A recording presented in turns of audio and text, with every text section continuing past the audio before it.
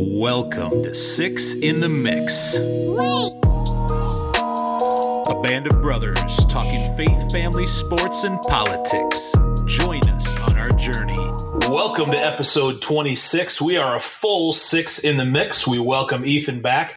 Just a reminder, please drop comments and topic suggestions on our Facebook page, Six in the Mix Podcast, or on our Twitter page at Six in the Mix Pod.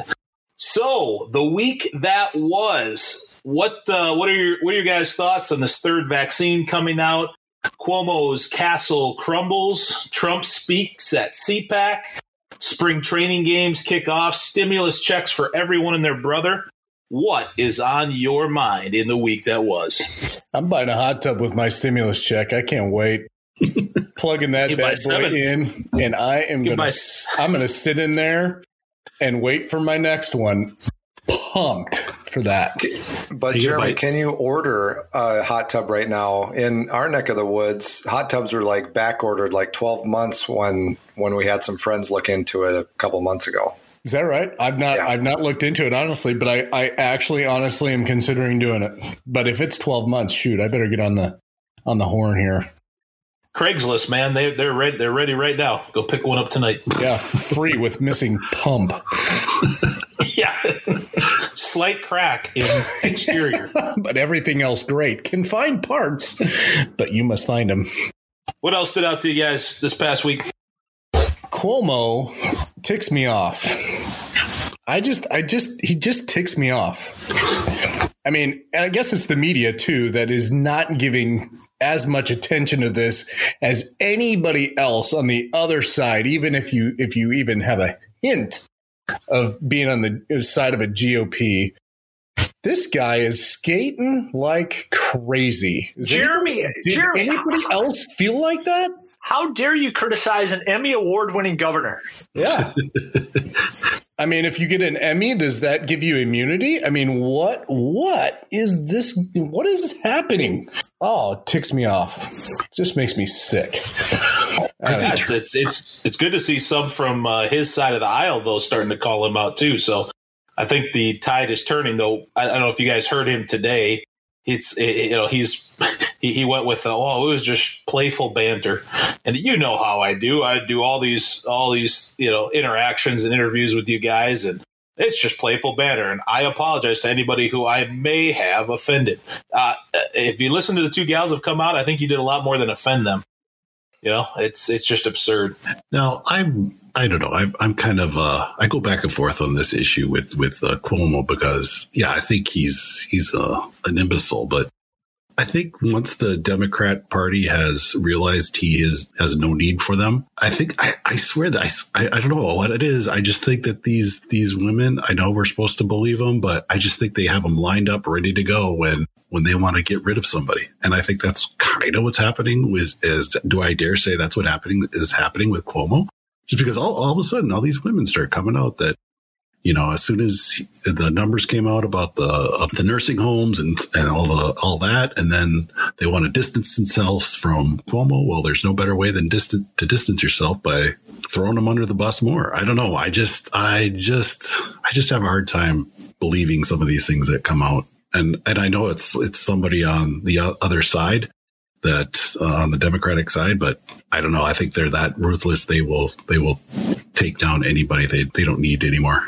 I suppose. I mean, corruption is at every level, and it's high at those places. But it's just the silence ticks me off. And if you're going to be, championing this, Me Too movement, it needs to be, complete and even on both sides. But I don't know. I think it just demonstrates that leadership in America doesn't matter who you are at these levels. There is more garbage going on behind the scenes than anybody knows about.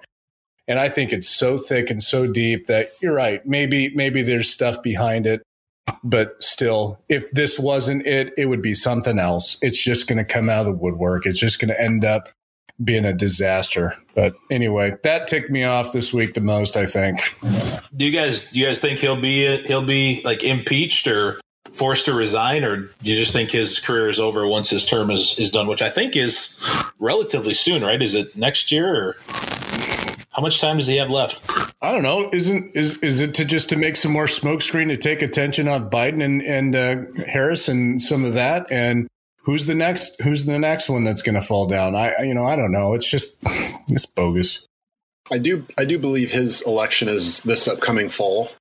Because I thought it was. There was somebody just announced recently that they were running in opposition to him, like in the last couple of weeks. And I can't remember the guy's name who announced right after all this stuff broke with the nursing home statistics that were inaccurate and were pressured, the release of them. Another guy just filed the paperwork and announced that he was going to run and try and oppose him. So I think it's this fall.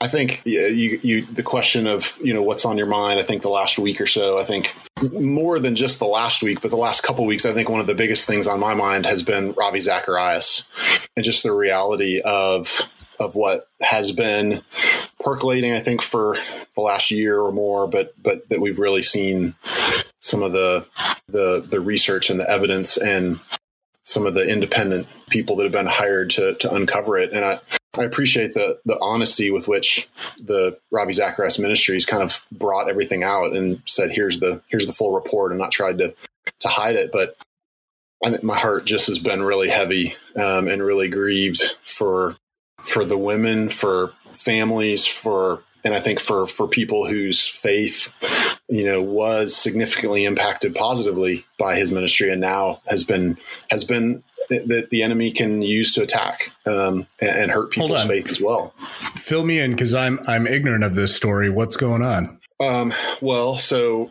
Ravi Zacharias died last year. A few months ago, some information started leaking out. It's not the first time. There's been a couple other instances in the past couple of years. About a year and a half ago or so, maybe 2 years ago, there was a story that broke about a woman in Canada who said that he was trying to blackmail her. He accused her of trying to blackmail him. There were photos that were sent to his personal email address that he said were unsolicited, but he managed to convince enough people that, it was nothing. Then a few months ago, other women started coming forward and saying some things. And so the Ravi Zacharias International Ministry hired an independent research firm to go back and review. And so they went back and reviewed, and they discovered, you'll have to go back and read the report, but basically they discovered a significant amount of evidence that he was someone who was serially taking advantage of women sexually, that he was a predator in many ways. And it just wasn't once or, twice. It was potentially 100 or more over the course of a decade or longer. And it's a tragedy of the first order. And it's heartbreaking for so many people. But apparently he had cell phones that were unknown to anyone. He had email addresses that were unknown to anyone. And he used his position and his power to manipulate and coerce women in a lot of different ways, in ways that are wrong, sinful, and disgraceful in many ways. So it has been a pretty significant fall from grace the last couple months. If you haven't kept up with it, it's worth to at least, reading the report isn't for the faint of heart. But I think, I think God's still good. He's still on his throne. And so I think we can rest in that. But that's been a big part of what's been on my heart the last few weeks, is just the reading and hearing more of the reality of what was done in God's name, even using spiritual manipulation against some of these women. Just horrifying. Yeah, I think this would probably deserve its own topic on a podcast. Maybe even next week it might fit in as we get into Fix Your Eyes. I think the topic for next week, I'm going to tease a little bit at the end. This might fit well into a whole episode theme, because I know Casey and I were talking about it this weekend. Just what does it mean? Is there anything true with it? How does that work? It's really tough issues to walk through. So. All right. Anything else from the week that was? Want to touch on before we get into some topics? Well, the conservative meeting down in Florida was taking place at the end of this week, CPAC, and that was interesting. And I didn't watch much of it. I tried to catch the highlights of certain folks who I think have their ducks in a row pretty well.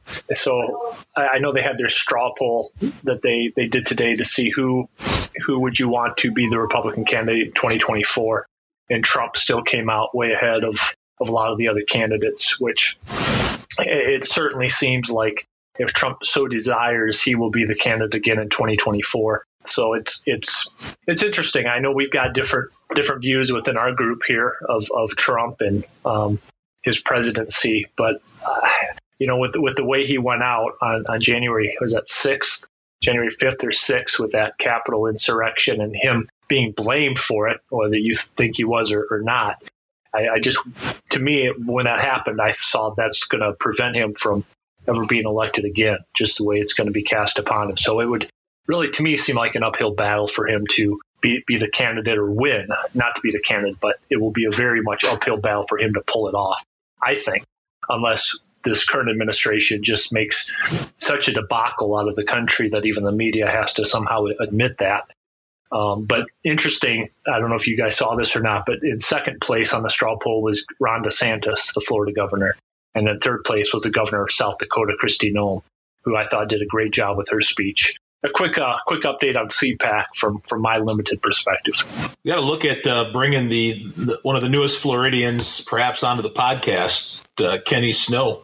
I think we would do well on a couple fronts to get his perspective on that. So that's something we should tease out. I don't know if that'll be next episode, but Kenny, if you're hearing this, you might want to get a microphone ready, bud. All righty. Well, we're going to get into our first topic. I'm going to turn it over to Ethan, who's going to get us kicked off. I for one am just trembling with anticipation for the discussion of this topic. I have so much excitement, I can hardly contain myself. And yes, I do have 2 seatbelts buckling me in for this conversation. But as we do hear the news today or the last day or two about the Johnson & Johnson vaccine being approved, now there's 3 options, and we are seeing a significant ramp up of vaccinations that are going out, a plan to really kind of move through different groups of people in our culture. We wanted to take a few minutes and just talk about each of our perspectives on what's your plan for your family in regards to vaccinations. How are you thinking of moving forward? What are some of the factors at play for you and some of those things? And so I thought maybe we could start with the one of us who's probably the most interested in it. And so I'm going to let Ryan kick us off with, as a result of his fascination, I'm going to pass the baton over to him. Thanks, Ethan. These are certainly exciting times we're living in. And I believe within this group, this is a good conversation because we do have quite a variety of opinions, I believe, on vaccines. And so many scientists and doctors are calling vaccines the way out of this pandemic. And so to me, some people say, well, that's not letting the natural body handle things on its own. I mean, I appreciate that because I don't like a lot of invasion into my body either. And yet I see vaccines as kind of a grace that science has provided us to avoid some of the consequences of some of these diseases. So for me and my family, we will be interested in getting the vaccines once they're available. I don't think we've got 2 daughters. They're relatively young. I don't know what the data is showing for their age group yet, but kids typically aren't that affected by COVID. So that's still a question up in the air for us is how do we handle that if vaccines become available for kids? But for Aaron and me, we are interested in getting it because we do want to prep the body in case the virus does infect us. So I'll say this about the different vaccines that are out there right now. So I believe we have now 3 vaccines that have been approved. We've got Moderna, Pfizer, and Johnson & Johnson most recently. Of those 3, only the Johnson & Johnson vaccine is a 1-dose regimen. The other 2 are a 2-dose regimen. So here's a little bit of my confusion with vaccines. It sounds like you have to get the 2-dose regimen with the other 2. I don't even know if you could sign up and say, no, I only want 1 dose. And yet my understanding is once your body, either through natural infection or through vaccine treatment, once your body's exposed, you build up immunity. And so I don't know why they're forcing 2 doses. They say the percentages are a little bit higher, but what I have seen is that even with 1 dose over the course of time, you're going to have decent immunity. And what all 3 vaccines do is they prevent serious disease, hospitalization, and deaths almost completely, which is just remarkable. And so to me, that makes it a no-brainer that I will take the vaccine. I'm going to try to just get 1 dose because I'm of the opinion from what I've read, what I've watched, that one dose will build up that immunity in your body, and your body will be ready to fight when the virus comes. Because at this point, it just seems like this is going to be one of those viruses that's going to be circulating around us for a while, and hit or miss, whether you're one of the people who gets radically impacted by the virus. And just with I had asthma from time to time growing up, and I have been in the ER with trouble breathing as a kid. So I'm going to play it safe. I'm not going to risk it. So once the vaccine is available, I want 1 dose, and I think that will do the trick for my body, hopefully providing me long-term immunity. So that's our plan. Pretty sure on the adults right now, pretty confident we'd like 1 dose each. And with the 2 girls, we'll just have to see. And we've talked about this before on our podcast, but we don't want to be the first ones. We kind of want to see how people handle it, what it looks like. And the data is really starting to come out, especially out of Israel, where they've vaccinated so much of their population, and we're getting better stats on that each day. Well, thanks, Ryan. Thanks for setting the stage for us. Matt, do you want to follow that up? Sure. As it relates to the COVID-19 vaccine, Casey and I disagree on that. They'll just state that very clearly. So anything I'm going to say after this is just my take on it. So for me, based on the risk factor that I have just being exposed at work to so many different people from different walks of life, when it comes out, I will be getting the vaccine when it's made available to the frontline workers. So that's our plan there. I do not believe that it'll be administered in our family beyond myself. All right. Jeremy?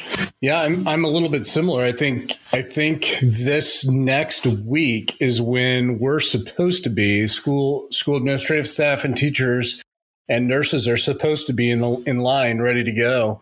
We had a kind of a Zoom call with our local health departments on Friday, and it's supposed to be ready to go here shortly.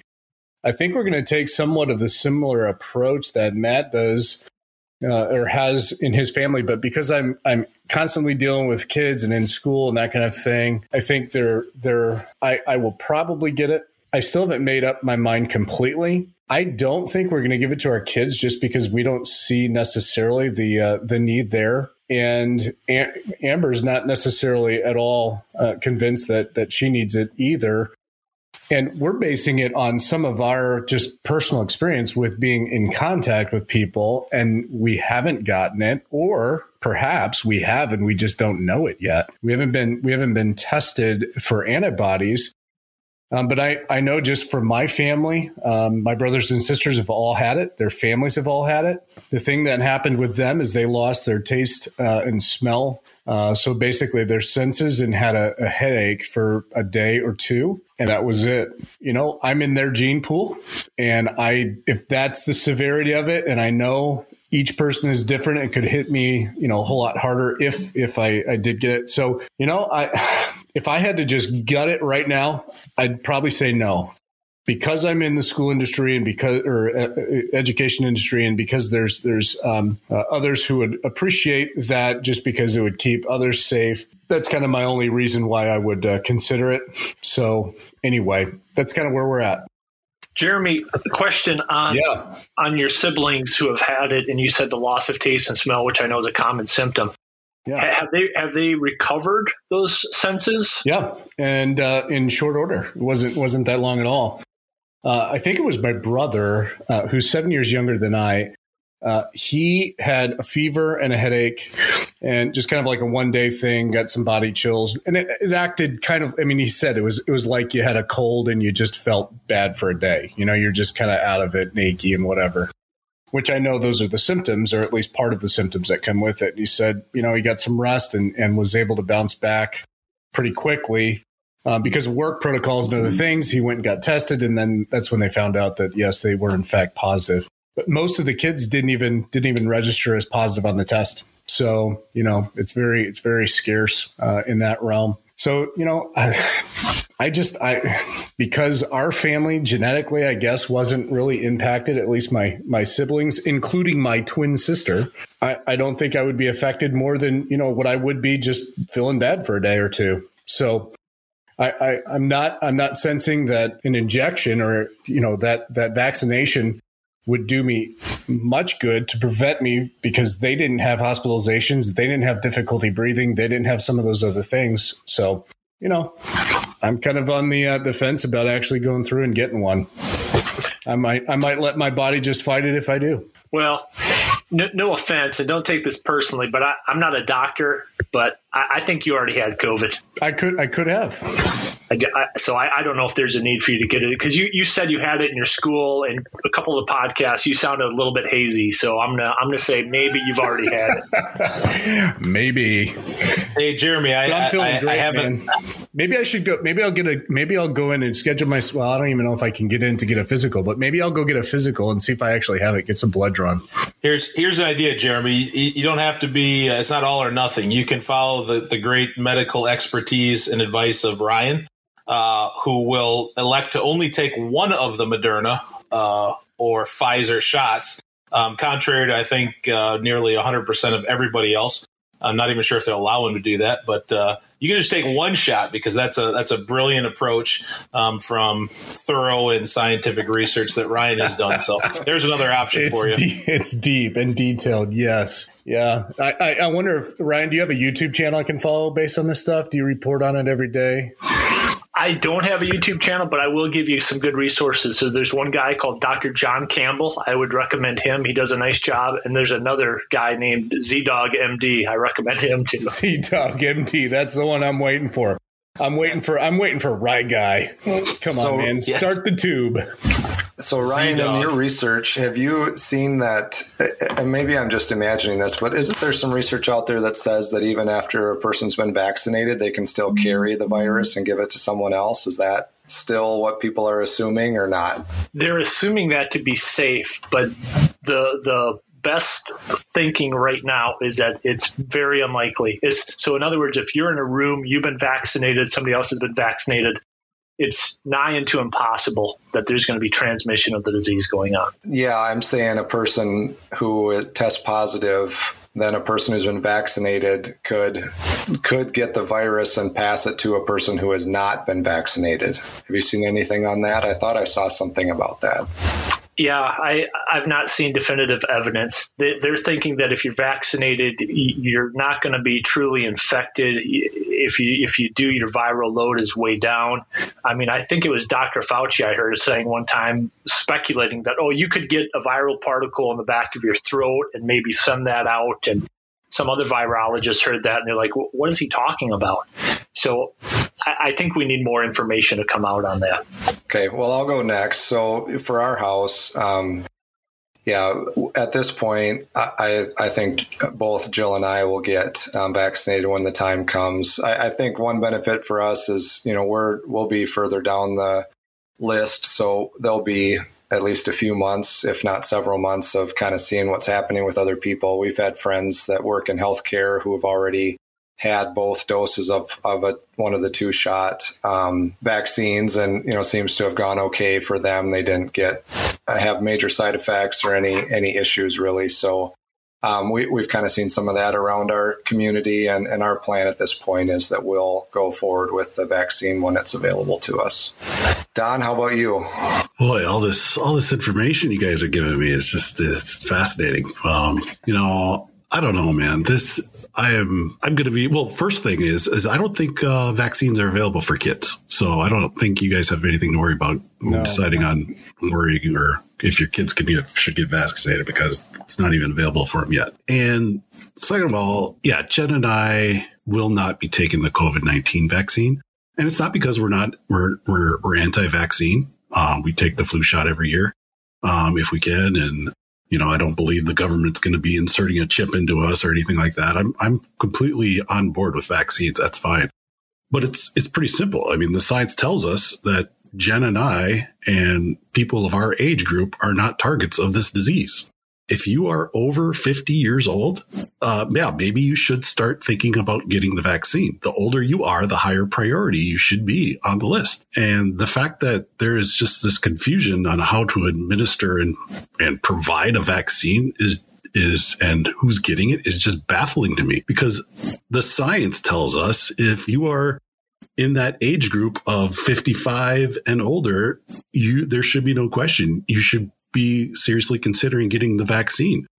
And the fact that we don't have distributions at elderly, at hospitals or nursing homes, just waiting for those people to protect those elderly people, because that's who it attacks. It's a misfortune that we are not able to identify that these vaccines should be getting to these elderly people first, because they're the ones that should be the most at the highest risk.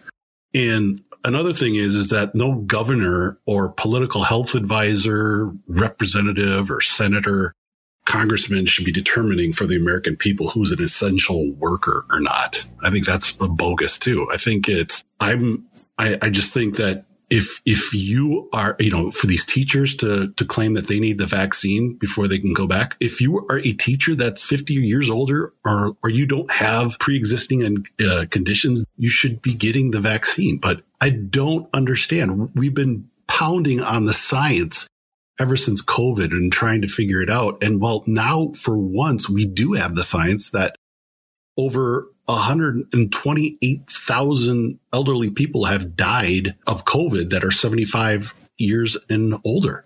And that's not even counting the 85 demographic, where they have 146,000 people that have died. And then if we go down to 65, I got the numbers here, obviously just not labeling these off the top of my head, but at 65, we got 99,000, close to 100,000. And then it dramatically drops off between the 45 to 54, where only 20,000 have died. And the CDC has also said you're far likely to die of something other than COVID-19. So, I mean, I just don't get that why we need to be standing in line and getting ready for this COVID vaccine if we are not in that age group where COVID is going to, we have a high risk.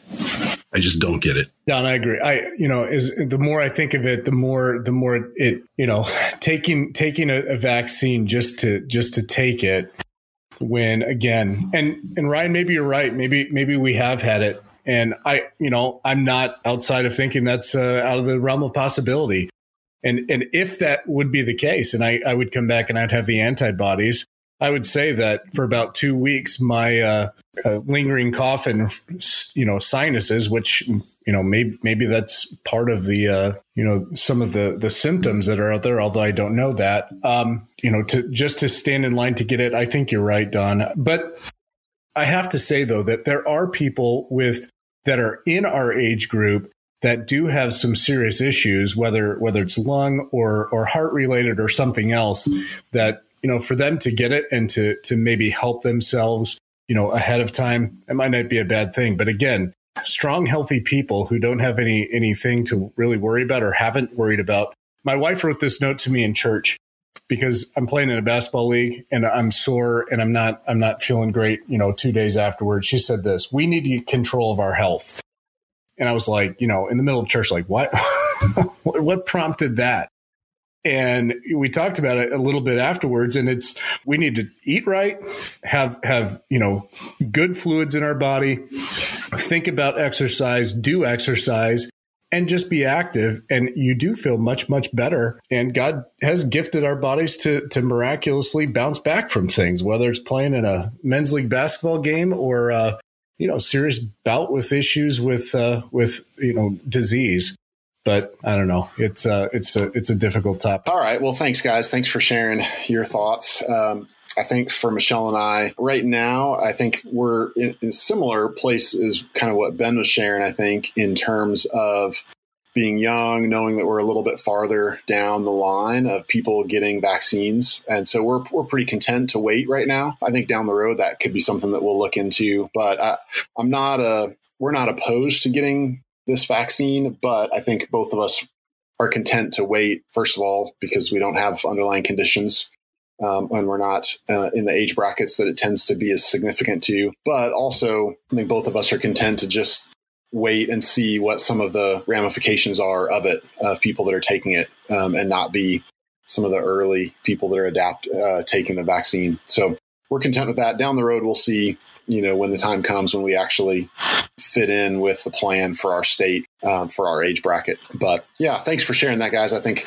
it, in some ways, I heard Dr. Fauci interview this weekend, and somebody asked him about the chances of Major League Baseball getting back to regular games with fans in the stands. And his first thing made me laugh a little bit. He said, well, that's a little bit of a moving target. And I said, in my mind, I thought, yeah, that's apt. I feel like everything's a moving target right now with COVID.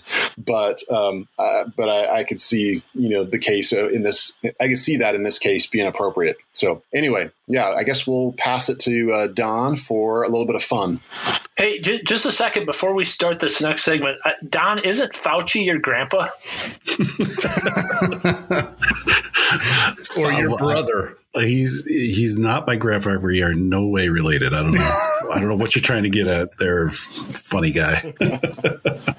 All right, ladies and gentlemen, welcome. The time has come.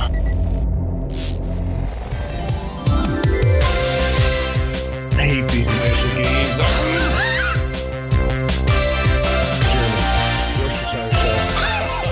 How did you know that?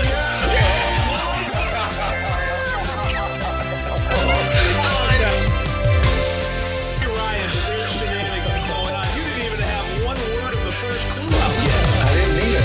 I know the clue giver.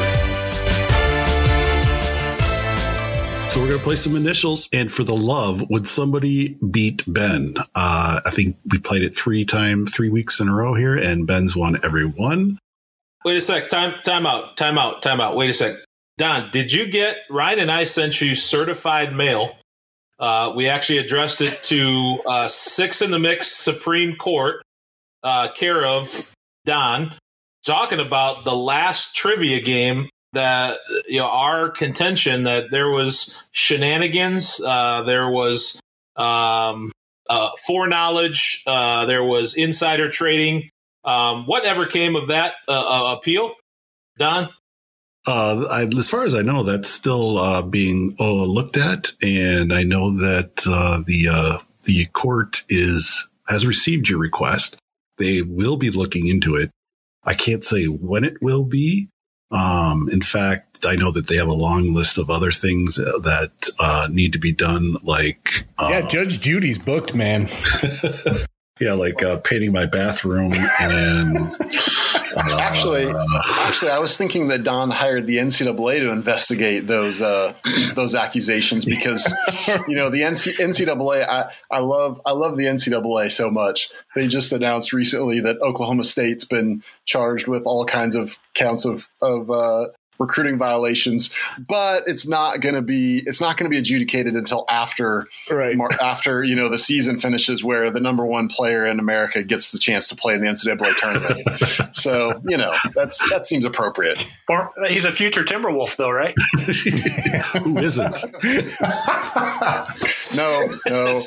So Ryan, are we playing this episode's trivia version under protest? We're gonna participate, but would we not want to at least communicate that? I think that's certainly reasonable to play this one under protest. So Ben has supposedly won. Is this 3 weeks in a row now? Yes, this is 3 weeks. 3 weeks okay, in a row. So if he wins the next one, he's basically swept the World Series, right? So I was fixing to knock him off the pedestal last week until Matt woke up and said moon landing. So all right, well, and look out. Hey, we got Ethan back this week, so we're good. Yeah, we're gonna give it. back. And I've kind of skewed the items maybe a little away from Ben, hopefully. So, wait a second. Please submit that as article number 1 in our prosecution for shenanigans from last episode. That was unsolicited. I'm shading it away from Ben. That means it was shaded toward Ben last episode. No, just unbelievable. Let's just go back and look at the tape. I had already locked up the victory last week until Don was going to add additional points to the last question. So at the worst, it would have been a tie last week before that even started. Don, in your press conference, can you just use the word circle back? Let's just circle back. Yes. Can we circle back here? We're going to put a pin in it. We're going to put it right here. We're not going to forget it. Come right back to it. Yeah. Okay. All right, guys. All right. So we got 8 items. 8 items again. 6 clues each. Your name is your buzzer. I got a 9th item here for a tiebreaker if need be. Are you guys ready to hear the initials? Let's do it. Yes. All right. The initials for the game are DS. DS. Item number 1. Clue number 1. Created by Jeff Harris and Bernie Kukoff. Clue number 2. First aired on TV Ethan. November. Go ahead, Ethan. I'm going to guess Designated Survivor. I'm sorry, that is incorrect. Okay. Clue number 2, let me read again. First aired on TV November 3rd, 1978. Ryan. Ryan, go ahead. Different Strokes. That is correct.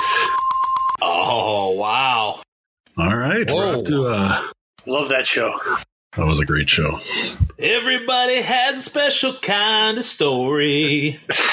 Everybody finds a way to shine. What a classic! Loved it. Oh, great show. Yeah, one of my What clues, you talking about, Willis? one of my clues was my last clue was the Gooch and Arnold did not get along in this TV sitcom. I love the Gooch. All right, we got Ryan with 1. Here we go. Item number 2. Clue number 1. Is a major supplier of products like asphalt and fertilizer. Clue number 2. It has a surface area of 234 square miles.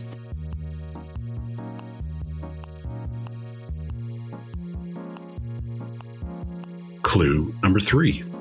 The ancient Romans knew this as Palus Asphaltitis.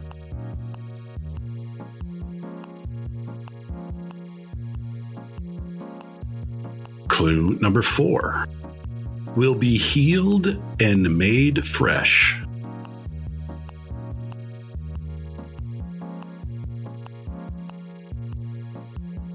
Clue number 5.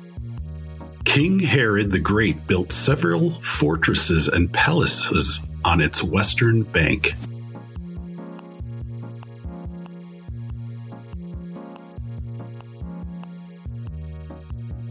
Clue number 6. With a 34.2% salinity, it is one of the world's Ethan. Yeah, I heard Ethan. Dead Sea. Doug, That Ethan. That is correct. Yeah. What was read through the clues once again? Major supplier of asphalt and fertilizer, has a surface area of 234 square miles. I didn't know it supplied. So they actually take from there to make this fertilizer and asphalt. Yeah, there's all the salt and wow. Okay, man, it's amazing. I didn't. A tip for traveling: if you ever go to the Dead Sea and you're going to swim, don't shave that morning. It's painful. It's painful. Hey, have you done that, Ethan? Have Yes. you been there? Did you float? I mean, like just bob like a stinking bobber? Yeah. Okay. Yeah.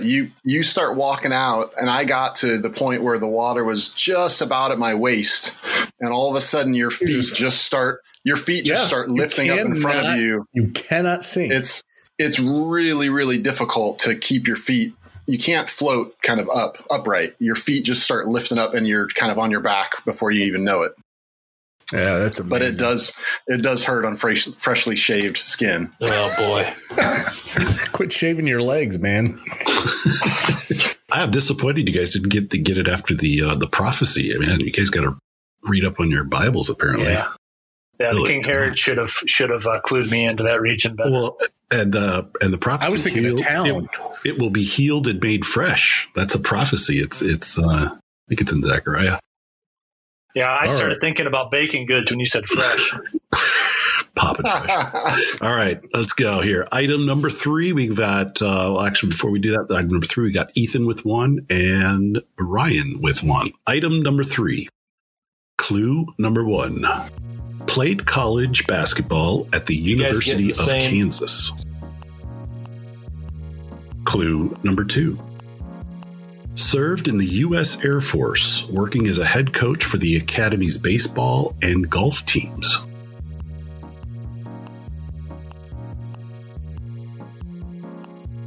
Clue number 3. In 1976, coached the U.S. basketball team to a gold medal at the Summer Olympics in Montreal.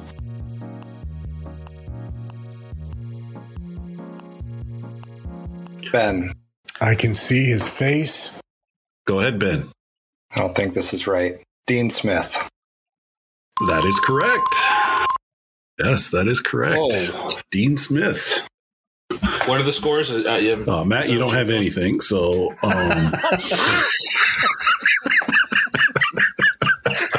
Thanks. Appreciate you clarifying that 1 point, Don. Appreciate that. All right, we've got through 3 items. And we've got Ryan with 1, Ethan with 1, and Ben with 1. Item number 4, clue number 1. 35 nations took part in this. Clue number 2. Resulted in 100 and... Go ahead, Matt. Go ahead, Matt. Oh, no. Go ahead, Hello. Matt. I'm going to say Desert Storm. I don't think we could hear Matt. Can we hear Matt? I can. No way. He said Desert Storm. He did say I said Desert. We're have to fail Desert Storm. Matt.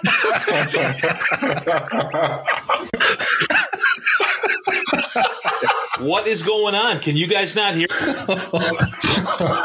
I'm sorry, Matt. Matt, go ahead. Go ahead. Repeat your answer. Desert Storm. That is correct. Oh, yes. Oh, I'm so glad the audio came back. Yes. All right. Oh, yeah. That was great. Yes. All right. So we got Ben with 1, Ethan with 1, Ryan with Level 1, playing field. and Matt with 1. Item number 5, clue number 1. Released his debut album via Capitol Records in 1994.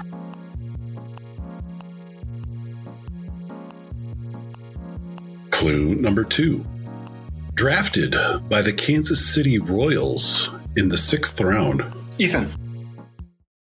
Ethan, go ahead. I jumped the gun, I think, but I'll say Deion Sanders.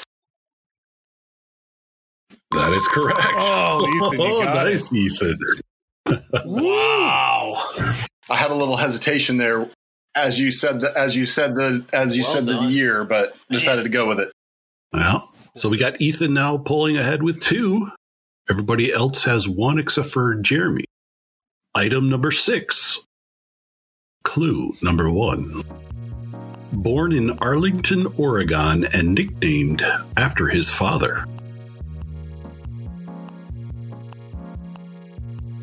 Clue number 2. in 2014 was inducted into the Scandinavian American Hall of Fame?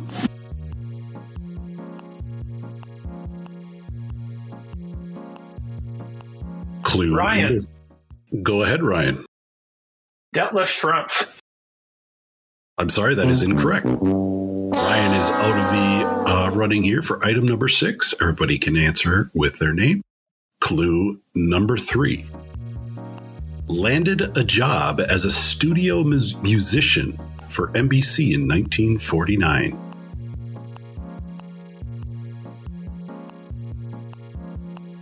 Clue number 4. Principal pops conductor for several American orchestras.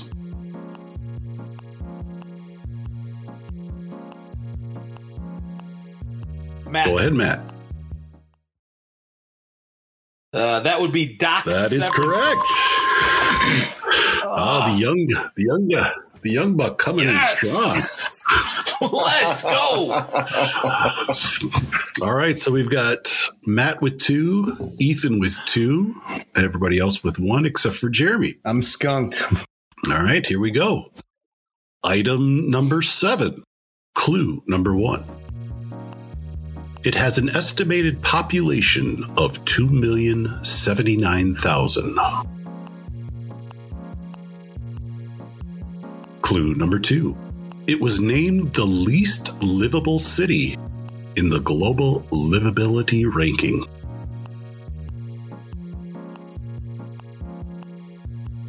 Clue number 3.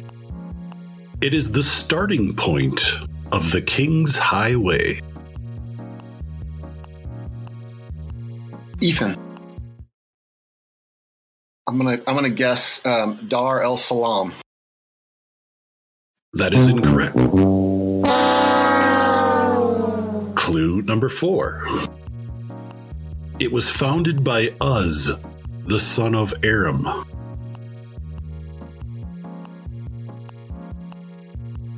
Clue number 5. Its biblical meaning is silent is the sackcloth weaver.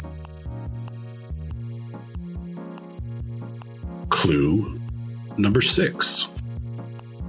Considered one of the oldest continuously inhabited places in the world.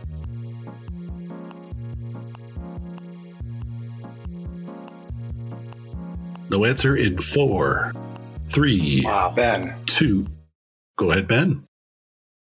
I'm Damascus, Syria. That is correct. No way. Good job, Ben. So they learned from last week, and now they're doing the opposite tactic. Waiting for the last second. All right, so now we have I'm on the last item here. We've got a tie with 2. Right, so Matt, Ethan, 2. and Ben have 2. Ryan's got Ethan, 1, I got Ben. 0. Thank you, Jeremy. All right, last item number 8. Clue number 1. Born in 1799 in Virginia.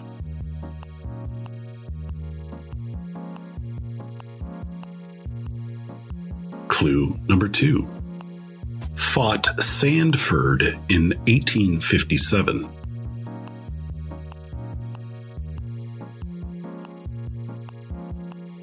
Clue number 3. Its decision hastened the eventual beginnings to the American Civil War. Ryan. Boy, did I hear Brian? I thought I heard Ryan first. I did hear Ryan first, too. Yes. Okay. Did Ethan ring in as well? Yes. Okay. So Ryan first. This will make it. Is this going to be a 4-way tie? This would make it a 4-way tie. Yes. I'll go with Dred Scott. That is correct. All right. 4-way tie. Wow. Going into item number 9 with the tiebreaker, a reminder, item number 9 is only 3 clues, but still with the initials DS. The tiebreaker item. Are you ready? Hey, Ben, this is your clue to ring in right now. You know it right now. This would be it. Oh, yeah. Man. Clue number 1. first appeared in New Orleans in 1823?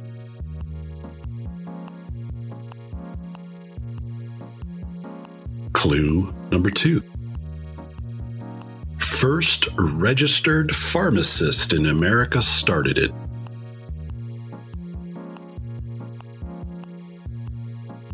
Ethan. Go ahead, Ethan. I'll say a drugstore.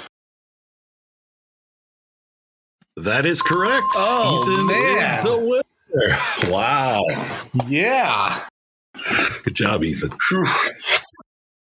Wow, nice. Yep. Clue number 3 was Walgreens, CVS, and Rite Aid are its largest examples. Good job, Ethan. Well done. Man, I think I have more adrenaline and nerves running through my body right now than I did even playing baseball back in the day. All right. Ethan takes down Ben. Now we have somebody else on the board here finally. All right. Good job, guys. Good work, Don. That's a fun game.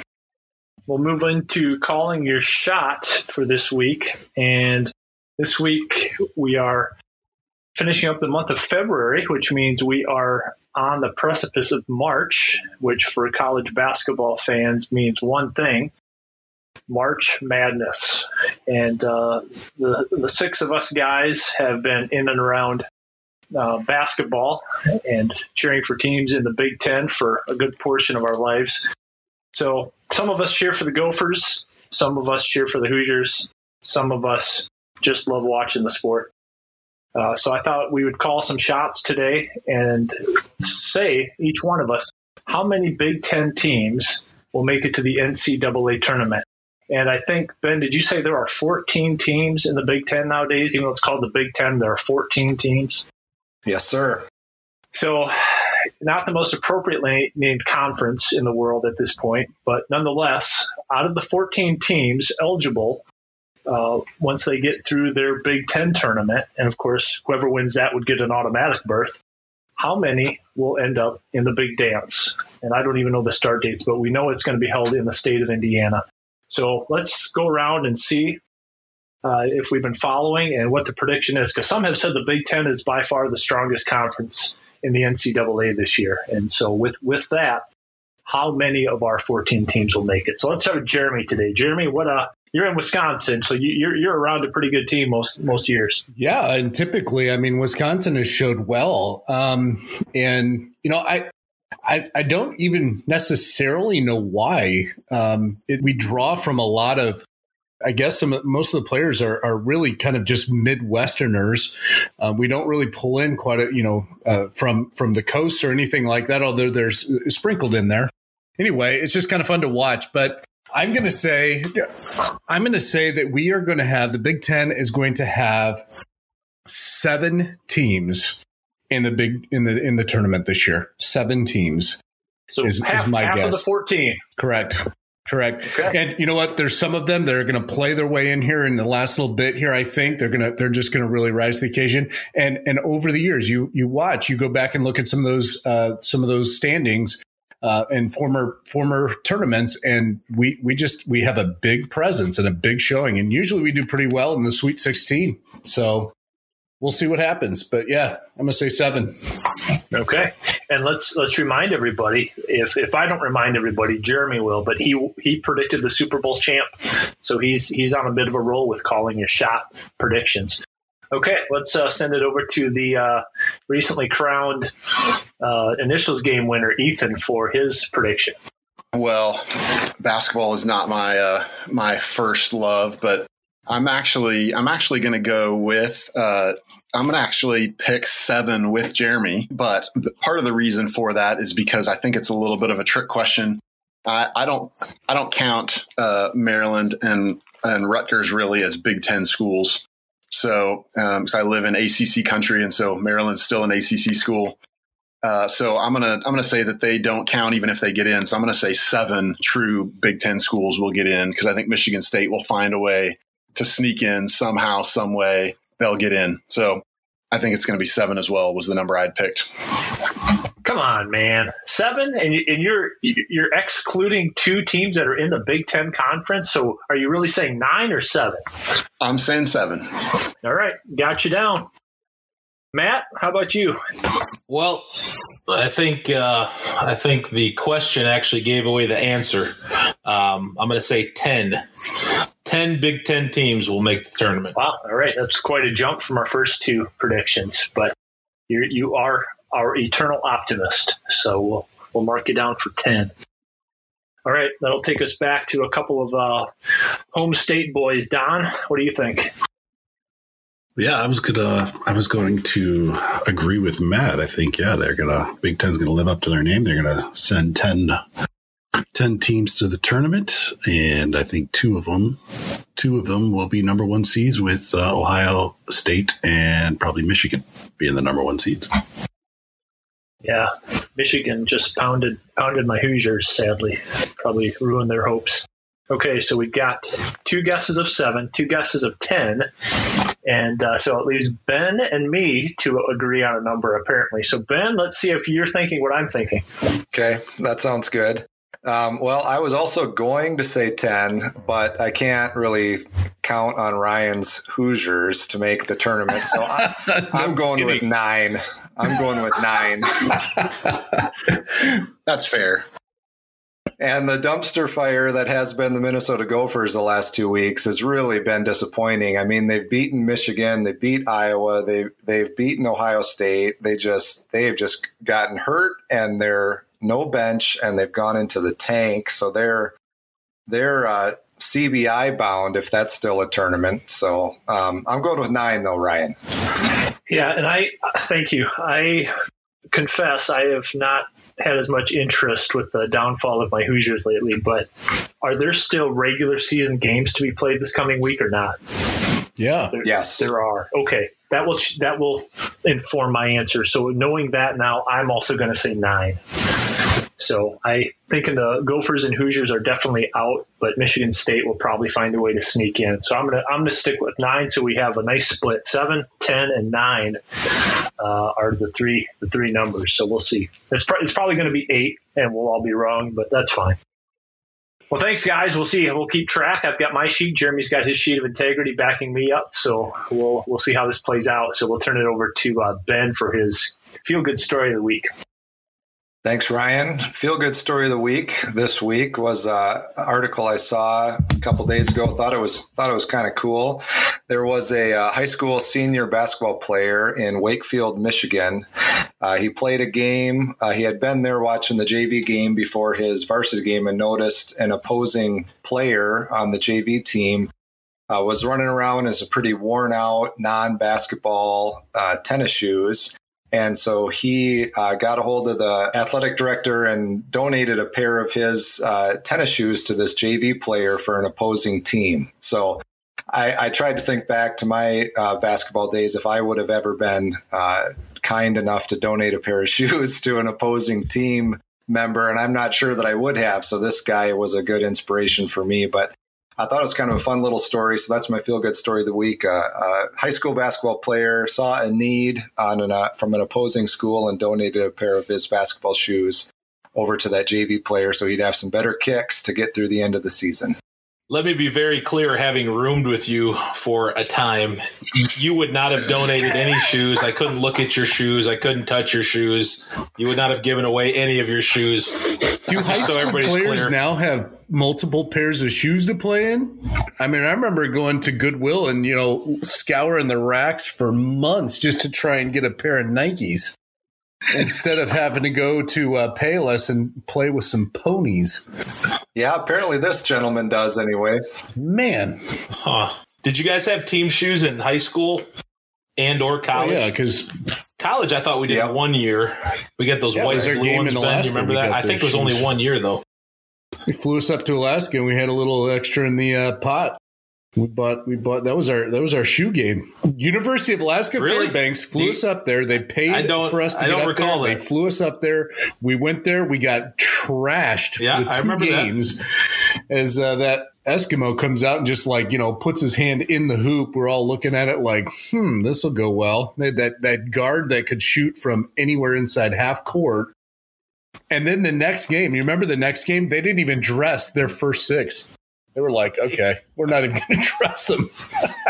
We got destroyed. We got home. I still have a picture. In fact, I have a picture of Ben and Matt and I in the airport. You know, behind us is this big bear, this big Kodiak bear. I'll have to come up with that and screenshot it to you guys because I just came across that like a couple of days ago. It was great. Hey, it was a fun trip though. We just had to get pummeled on a couple basketball games, so we had some fun while we were up there. Yeah, we hit the North Pole and everything up there. It was great. That was a great time. Saw the pipeline. That was what a great. All righty. Moving into Fix Your Eyes, we're continuing our journey into sanctification. And we're going to take a look and stop in Romans 6 today. So I want to read that, and then we'll have a question that we'll engage with as we close out the episode. So Romans 6, what shall we say then? Are we to continue in sin that grace may abound? By no means. How can we who died to sin still live in it? Do you not know that all of us who have been baptized into Christ Jesus were baptized into his death? We were buried, therefore, with him by baptism into death, in order that just as Christ was raised from the dead by the glory of the Father, we too might walk in newness of life. For if we have been united with him in a death like his, we shall certainly be united with him in a resurrection like his. We know that our old self was crucified with him in order that the body of sin might be brought to nothing, so that we would no longer be enslaved to sin. For one who has died has been set free from sin. Now, if we have died with Christ, we believe that we also will live with him. We know that Christ, being raised from the dead, will never die again. Death no longer has dominion over him. For the death he died to sin once for all. But the life he lives to God. So you also must consider yourselves dead to sin and alive to God in Christ Jesus. Let not sin, therefore, reign in your mortal body to make you obey its passions. Do not present your members to sin as instruments for unrighteousness, but present yourselves to God as those who have been brought from death to life, and your members to God as instruments for righteousness. For sin will have no dominion over you, since you are not under law, but under grace. What then? Are we to sin because we are not under law, but under grace? By no means. Do you not know that if you present yourselves to anyone as obedient slaves, you are slaves of the one whom you obey, either of sin which leads to death, or of obedience which leads to righteousness? But thanks be to God that you, who were once slaves of sin, have become obedient from the heart to the standard of teaching to which you were committed, and having been set free from sin, have become slaves of righteousness. I am speaking in human terms because of your natural limitations. For just as you once presented your members as slaves to impurity and to lawlessness, leading to more lawlessness, so now present your members as slaves to righteousness, leading to sanctification. For when you were slaves of sin, you were free in regard to righteousness. But what fruit were you getting at that time from the things of which you are now ashamed? For the end of those things is death. But now that you have been set free from sin and have become slaves of God, the fruit you get leads to sanctification, and its end, eternal life. For the wages of sin is death, but the free gift of God is eternal life in Christ Jesus our Lord. You know, it's interesting, this, Romans 6 passage, we all probably memorized Romans 6:23.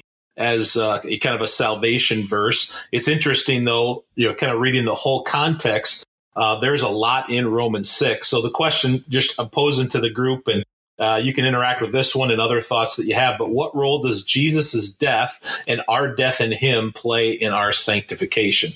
And we will start with Ben. There's a lot to unpack in this chapter. There's a ton in here. And I think, I guess the first comment I would make is something that I think the first week we talked about sanctification that Ethan said is really, one of the things you need to know, and it needs to transfer from knowledge to to actual application and living it out in your life, is just the position that we have in Christ.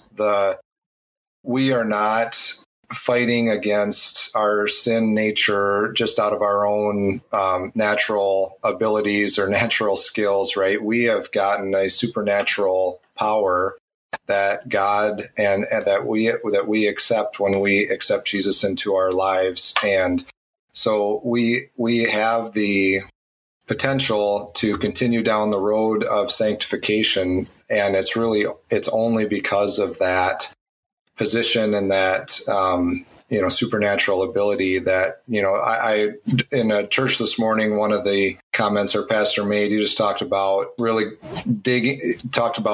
it's from a chapter in Colossians about having the gospel rooted in you. And he just talked about it kind of in a similar concept, that it's not about us, rooting ourselves. It's about allowing God to really root down and take a hold down deep into our lives. And that it's not that we can do it of our own ability, but we need God's help.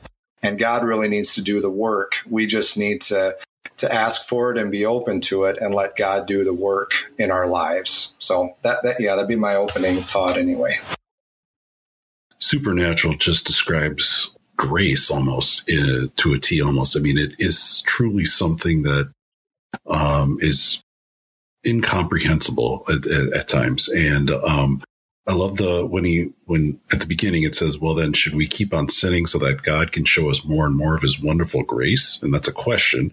He says, of course not. Since we have died to sin, how can we continue to live in it? And that's the story of grace. I mean, it's just so powerful. It consumes everything that, and I reminded of a book called The Grace Awakening by Charles Swindoll. And man, I've read that book a couple times. I've studied it with some guys at church, and this book is just fantastic. Talks about grace and just how can we fully comprehend what grace really is, and just getting your arms around it. And he says, what Paul says there is more wonderful, God can show us more and more of his wonderful grace. Of course not, since we have died to sin. Because we have accepted Christ into our lives, we have that supernatural power living within us. That sin nature is in that constant battle, and now is all of a sudden taken as held in step, is taken into account for what's happening, and it's that battle for the ages that we're seeing played out in our lives. And I just love the idea of grace and how that works into and weaves into this passage. In verse 4, it says, we're buried therefore with him by baptism into death, in order that just as Christ was raised from the dead by the glory of the Father, we too might walk in newness of life. Here's my first thought, is that without Christ, we die alone. And it's awful, because we are forever then separated with him. So when we accept Christ and he is in our hearts and is in our lives, and his spirit is moving within us, and the grace that, both Don and Ben talked about is granted and gifted to us, we are given not just that death, but we're also given the power of the resurrection and the power over death, which then accomplishes what Paul later says in that chapter. But in verse 5, it says, for if we have been united with him in death. In other words, we have taken that connection with him. Yes, death is fearful and it's scary and it can be lonely. However, we are no longer dying alone. We are with him. So it says, for if we've been united with him in a death like his, we shall certainly be united with him in a resurrection like his, which ultimately gives us his righteousness, which is a legal declaration of complete, utter perfection. And God sees the righteousness that was Christ, that was his son's, but he sees it on us and therefore says, you're declared one of mine. You are mine. So to not die alone, to be united with Christ, to experience that, and then to be given all of the spiritual blessings, like, Paul references in Ephesians chapter 1.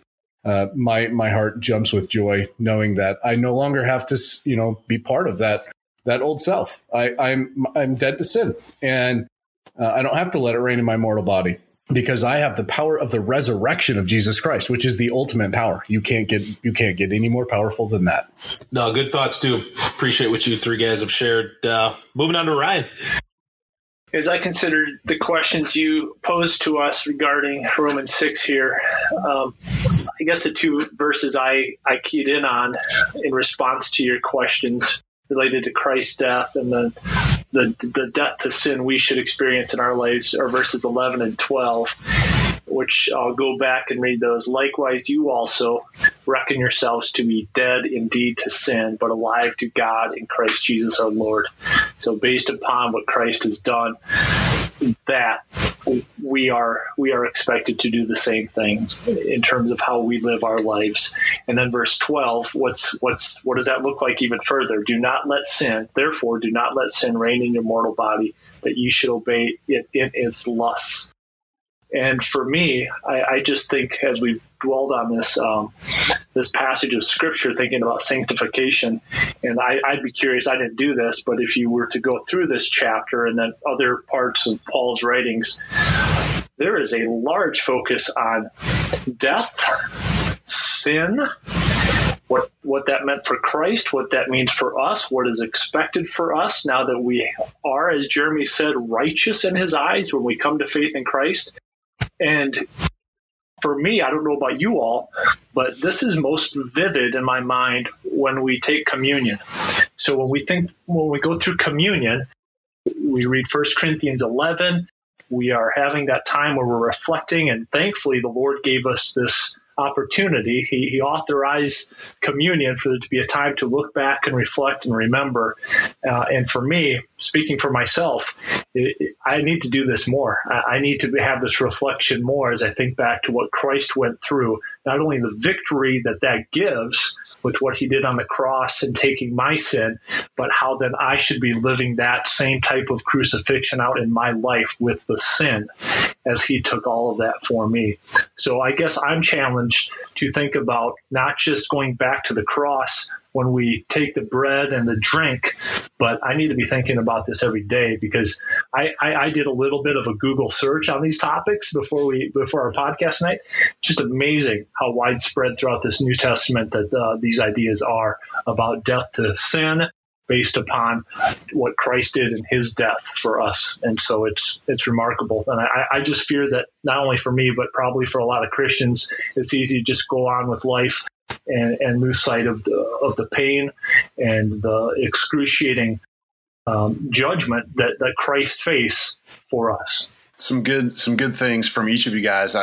It's such an encouragement. I think I don't want to repeat things that you guys have said. I think you guys covered a lot of it. One of the things that I think this passage reminds me of when it comes to sanctification is just the frequency with which Paul speaks here about the idea of freedom. He says, we've been set free, we've been set free, we've been set free, we've been set free. He's just beating it into our heads as we go through the chapter. And one of the things that I think I mentioned a few weeks ago when we started talking about this, when we talked about our position that Ben referenced and our condition, was just kind of gaining a picture of, we talk about justification and we talk about sanctification.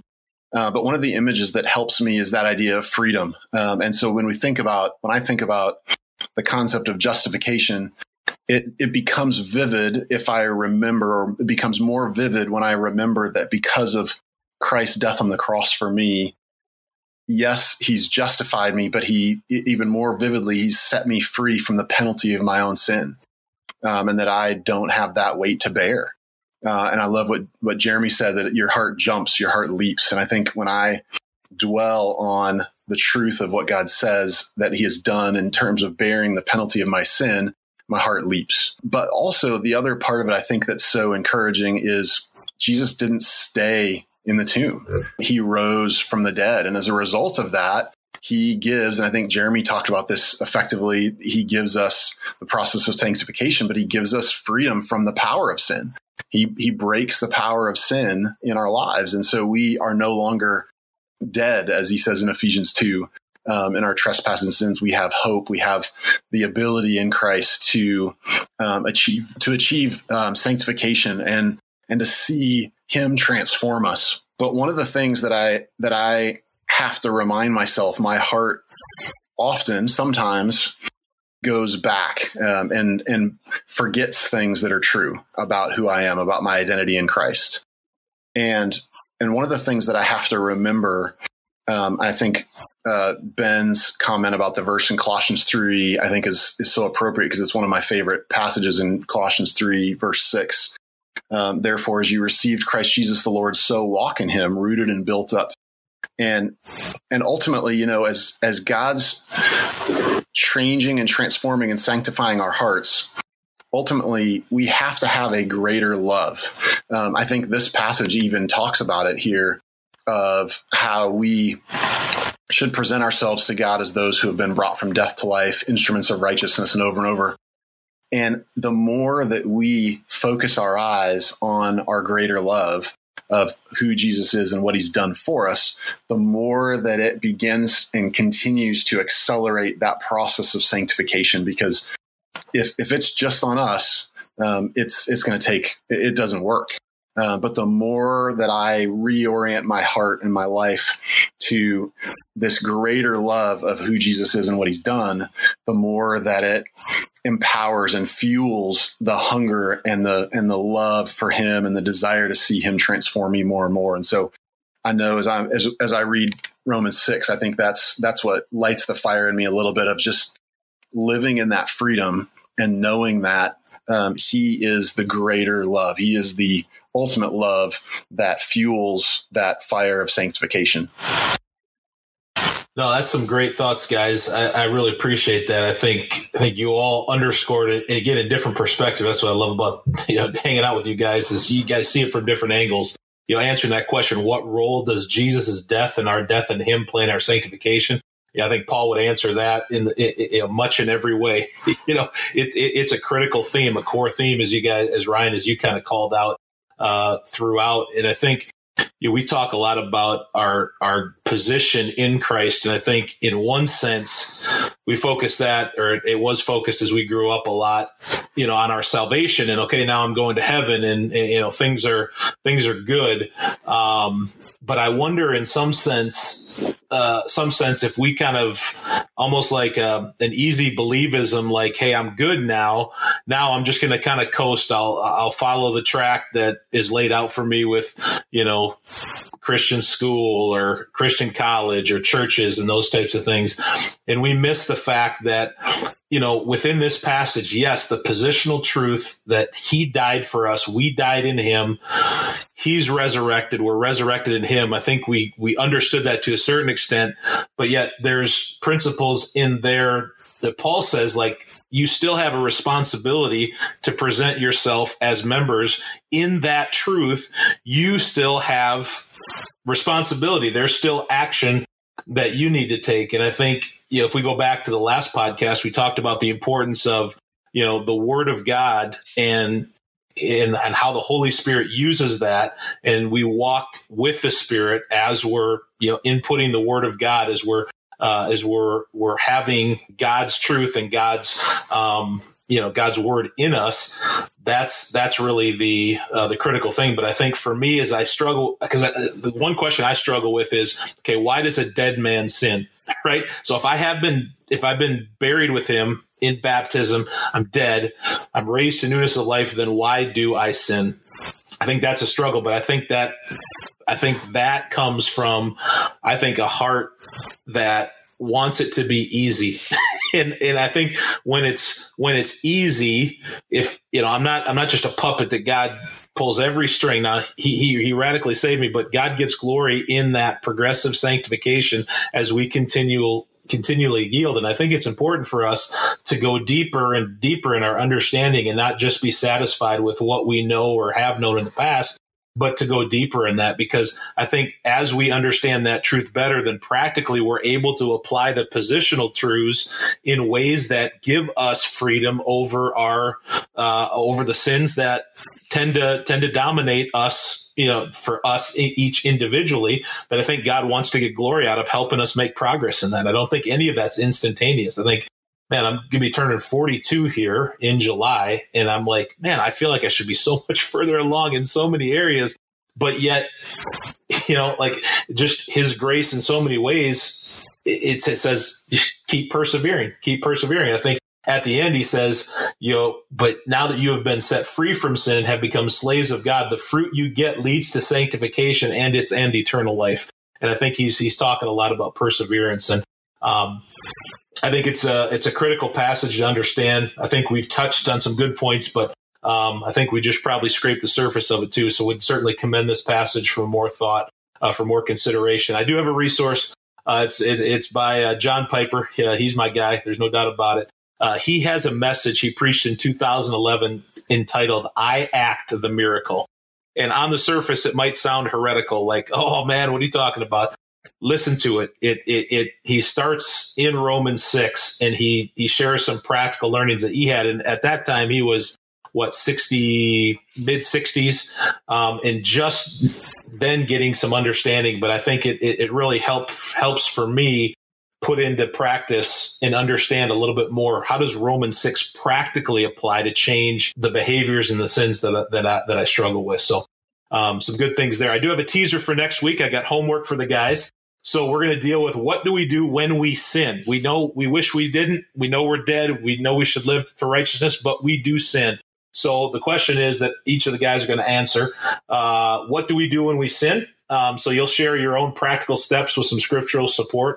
And I certainly look forward to hearing how you guys individually deal with sin. How do we respond when that happens, when either we're made aware of it ourselves or somebody points it out? How do we restore the relationship and those types of things? So certainly looking forward to that. But that's a wrap on episode 26 on this, the 28th day of February, year of our Lord, 2021. This was Six in the Mix, talking faith, family, sports, and politics. Find our episodes on Apple Podcasts, iHeartRadio, Spotify, or wherever you get your podcast content. Review us and leave a comment. Visit our Facebook page at Six in the Mix Podcast and comment on what topics you'd like us to discuss. We are also on Twitter at Six in the Mix Pod. Join us on our journey.